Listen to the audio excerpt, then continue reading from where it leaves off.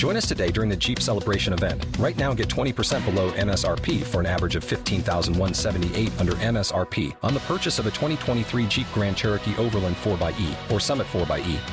Not compatible with lease offers or with any other consumer incentive offers. $15,178 average based on 20% below average MSRP from all 2023 Grand Cherokee Overland 4xE and Summit 4xE models in dealer stock. Residency restrictions apply. Take retail delivery from dealer stock by 4/1. Jeep is a registered trademark.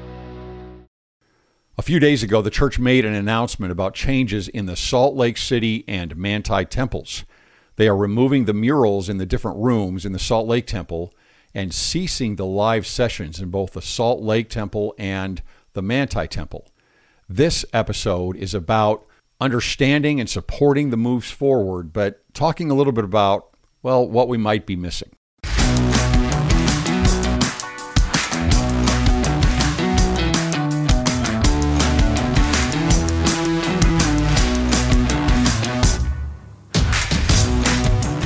The LDS Temple Endowment has gone over several changes since its inception by Joseph Smith in 1842, if we even want to call that the inception.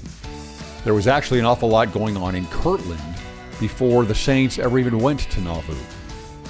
But as we've gone through those changes for the better, right, if we're sustaining the brethren and sustaining the leaders of the church and looking at all of these changes, we need to sustain them and say that this is about moving forward and progressing. But that doesn't mean that there aren't things that are lost in the temple ceremony, things that are important. As the leaders of the church move forward and they try and bring us forward with the temple ceremony, that doesn't mean that it doesn't come at a cost of good things for better things, perhaps. So this episode is about some of those good things that are being lost. This episode is not about the idea of going back in time to some point where we can reset things to a previous date, kind of like you would an operating system on your computer, and eliminate all of those changes. Like I said, there are things that when you move forward and you make changes for the better, that at times does come at a cost. And so I want to talk a little bit about those costs. It's so easy today to go to a temple ceremony, and even if you've been going for a long time, but especially to those that are going brand new and going through the endowment especially, and just be completely lost on what is this, what is happening. There's reasons for that. It was never meant to be like that. Originally, the temple is built as a drama. That is really important to get, right? It's built as a drama with characters in that drama where the audience participates. The changes that we've had as we've tried to become a global church and utilize technology and try not to be too abrasive with culture moving forward have put us more and more into a position of being an observer, as if we're going to a movie theater. That is not what the temple was originally, right? The temple originally is a drama that you have specific characters that are played by different people. It's always been this way. And that the audience is a participant, right? Each individual in the audience is a participant in that event, in that drama. And those dramas might last a full day or 2 days or more and tell a very large story, a profound story, an epic story about each of us individually and about the plan of salvation. Even with the early endowment with Joseph Smith and Brigham Young, these were oftentimes a full day event. And because it's a full day event and you're going through all of these things, you're very much a participant in going through this. And guess what? You get context as to what the meaning is of all of these things. Today, I think it's less than a 2-hour ceremony. And a lot of that context has been lost. It's been pulled out so that we can do more temple work, so that we have a much more elderly population because of medicine, and we want to accommodate them. We have many, many, many different languages. We want to make it uniform for everybody. The same text didn't used to be that way.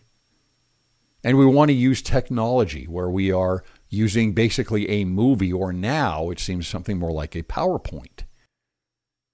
And again, these are all positive things if you think about all the intelligence, global intelligence, that the brethren get, right? The leaders of the church get from around the world in the church, and difficulties with people in their temple experiences, and difficulty with people in their temple experiences. You know, we're trying to be, it's hard, right? We're trying to be one size fits all for everybody and bring everybody together, bring that unity together of a global church.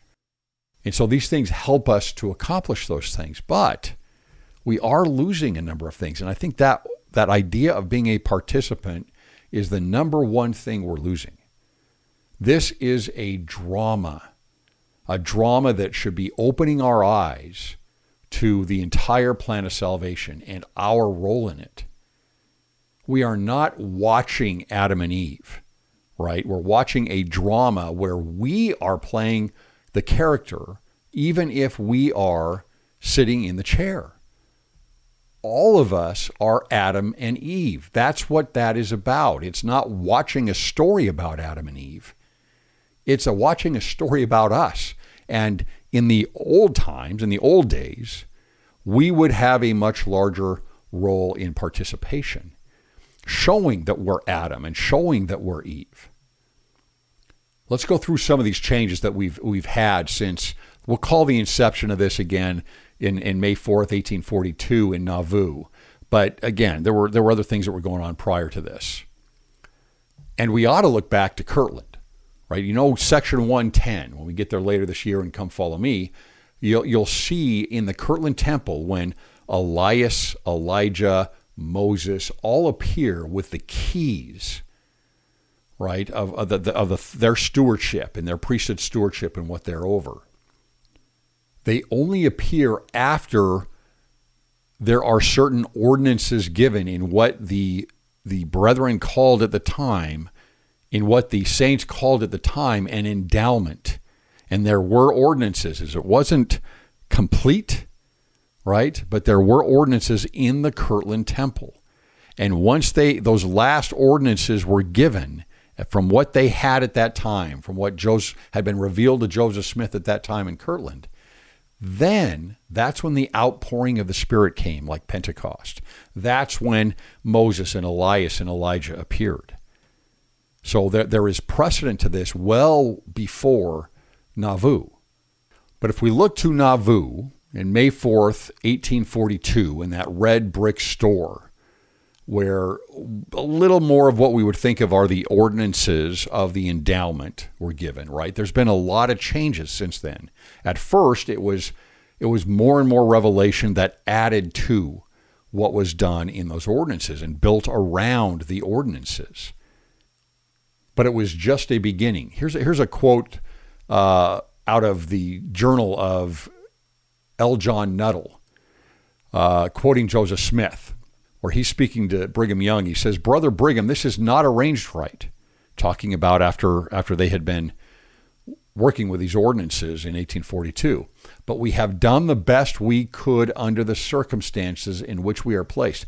We could still say that about ourselves today, right? We're doing the best we can. "And I wish you to take this matter in hand and organize and systematize all these ceremonies," right? So Brigham Young had a very big part in, for example, it's him that actually dramatized the endowment, which is the exact place you would want to go. That's the way it was done anciently. You go back to the Feast of Tabernacles in the Old Testament, right? In Sukkot, right? Where everybody puts together their booths, their tents, or representing what were tents in the wilderness for the wandering children of Israel. And they participated in a drama that was given to them where you would have the king and many other characters, the queen and other characters that would play the parts of, for example, Jehovah and others.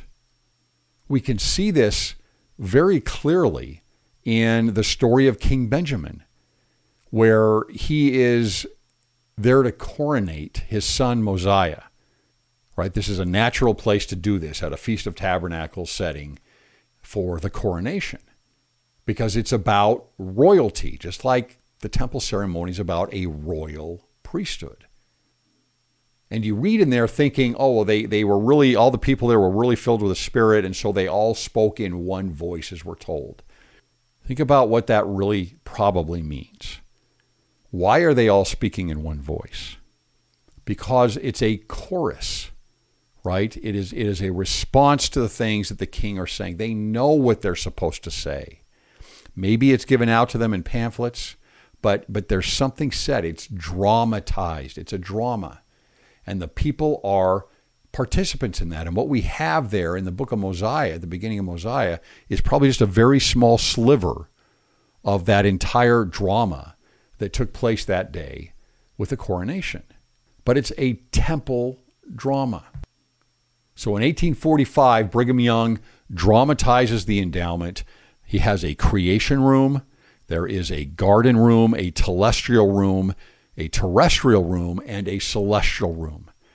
And that's another thing that we've lost, right, in this, and keeping it short and helping the elderly so that they don't have to move around so much, and all really good things. But as you moved from room to room, you understood more and more where each room was lit a little lighter and a little lighter and a little lighter, right? And the murals had different scenes on them, like we've had in the Salt Lake Temple that are now being removed. You got the sense that you were traveling through the plan of salvation. And we've lost a little bit of that context and an understanding of the progression that the grandiose epic style drama and story that we all are living through. In 1877, the first recorded endowments for the dead are performed, and we get the first written text for making the ceremony, making sure we get it more uniform, right? When you've just got one or two or three temples, Manti, St. George, Salt Lake, kind of easy to keep tabs on all that. But once you start spreading out a little bit more, you can see how things can change a little bit, and supervision becomes an issue, and so it becomes uniform for us in 1877. In 1904 to 1906, there is the hearings of Senator-elect Reed Smoot in D.C., and the temple comes to light at that point because they are very concerned about the oaths that Senator-elect Smoot has given to the church. It became a very big issue. And it's like, well, wait a minute. How dedicated are you to the church as compared to the United States? How can you fill a seat in government if you are that dedicated to your religion? It's a great example of state and religion, right? And how you have to try and mix those two. In 1936, they added the explanation at the veil. So that was that added more, didn't take anything away, right? That's kind of nice. I wish we had more and more that was added in that sense. In 1945, for the first time, the endowment is given in a different language. It's given in Spanish in the Mesa, Arizona temple. We're starting to grow globally, and there are going to be changes that are required. In the 1950s, after building several international temples now, LDS temples, there is a film that is created. So prior to that point in the 50s, it was all live presentation where you had an actor filling each role. That changes your mindset as to what you're watching. It brings you one step closer when you're talking about a live session to understanding your role and people's role as participants, and not as watching a movie, right? Not watching a story for somebody else. So understandably, the movie, what does it do? It makes it so that everybody it makes everything more uniform on the feel that you get, and it allows you to have dubbing, right, into different languages with the same movie. Again, it's the drive of progress for the church, and as we reach out globally and grow globally, that is driving a lot of this. But it still comes at a cost. And then we can look at some other things that have been removed, right? We can talk about the temple choir. There used to be a temple choir where the participants would actually sing a hymn. That was removed in the early 20th century. Now, why is that a big deal? Well, again, it's the idea of participation that we lose. That's to me is the big thing. You're a part of this. So the congregation sings the hymn as part of not just a break like we have in sacrament meeting, but actually as part of the drama. It's part of what you're doing. You're involved. Singing with one voice, just like with King Benjamin and his speech. Let me start dropping some ideas here of how that helps you understand Scripture differently. Think about when you hear something about concourses of angels, or you hear about the singing and praising, right? These are rooted likely in temple-type ceremonies anciently. They're rooted in drama. And so when you have a temple experience like that, where you are very clearly participating, you are inserting yourself more into the Scriptures as that participant, especially in the visions in the Scriptures. You become a part of it. Again, it's not a movie that's being rolled in front of your eyes. And you understand the Scriptures differently. If you were to go through an ancient live presentation of the temple about Adam and Eve and the Garden of Eden story, I promise you, you're going to identify with the movie or the PowerPoint differently when they're talking about the Garden of Eden story. You're not going to be watching history, because that's not what you're supposed to be doing. You're going to be watching your story. And when I say your story, I don't mean your ancestors who are Adam and Eve. I mean you. You. That's you. It's so hard to get that into people's heads sometimes, I think, because it's because of the change in what we've done with the temple. Again, I fully support it. I fully support it. I want us to move forward. I want to make sure that we get this, get a unified church globally. But it doesn't mean I can't be concerned about what we lose. Giving up the good for the better. The temple drama has always been about you and your participation in the great epic story, the great temple drama. Early in the 20th century, there used to be another oath called the Oath of Vengeance. That was removed. That was basically saying, that a prayer for God to avenge the blood of the prophets. Of course, in Brigham Young's mind, that was probably very close to him with Joseph Smith. But think about all of the scriptures that talk about the Lord hearing the cries of the blood from the dust of the earth, right? Even Abel. That's, by the way, probably closer to a temple story than you might think. Or the Day of Atonement, where the high priest would pour the blood of the ox and the goat down at the base of the altar. What is that? Right? Pouring out your spirit, so to speak. It's pouring out life. It's the blood being spilt onto the ground and crying up to the Lord. You might understand those scriptures a little bit differently in that context. I talk a lot about my interpreter of temple imagery and drama, and that is something that is very lost. That's why I put that in there, because I think it's important for us to see the scriptures through that lens. So many of the scriptures are rooted in the temple experience, both in the imagery of the temple, which is everything from the objects that would be in the temple, the design of the temple, the architecture of the temple, the journey of going through the temple, the sacrifices that are made, the different altars.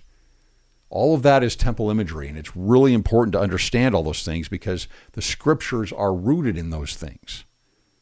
And then the drama, right? There is drama. There has always been a temple drama, more than likely. There certainly was anciently. And the biggest key about temple drama is understanding that it's about you, and you are the participant. You are playing a role of yourself in a grand theater, in a drama. Like you are on stage in one of Shakespeare's plays. That's what the temple drama is.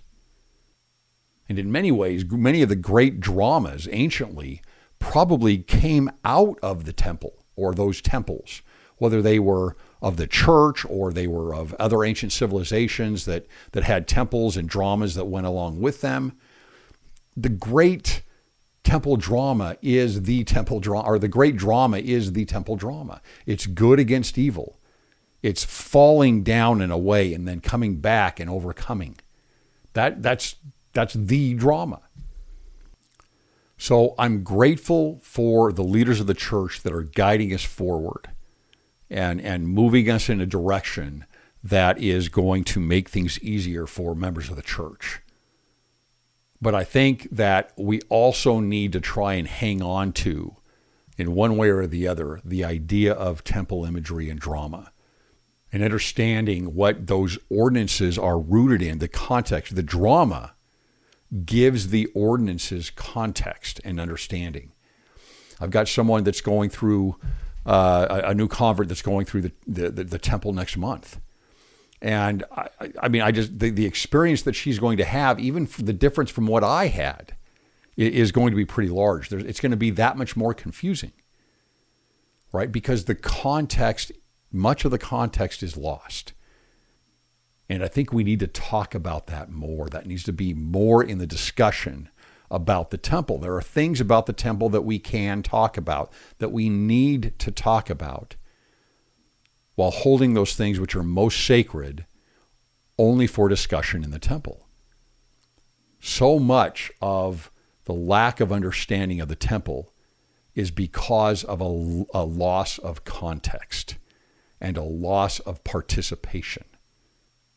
I hope we can remember that the temple is about you. That experience from the beginning to the end, all the way through, is you are the prime actor. You are the star lead in all of that. And everything that is going on in there is you. And if you could have everybody play the actor in a live session of Adam, every man, and every woman play the actress who is Eve, then that's what we would do, because you're them, right? But we can't. So we do the best that we can, as Joseph Smith said, and we move forward and we build line upon line and precept on precept. But don't forget about drama. Don't forget about the temple imagery. You will understand the scriptures better, and you'll understand the temple better when you bring that context back into things. I'll talk to you next time.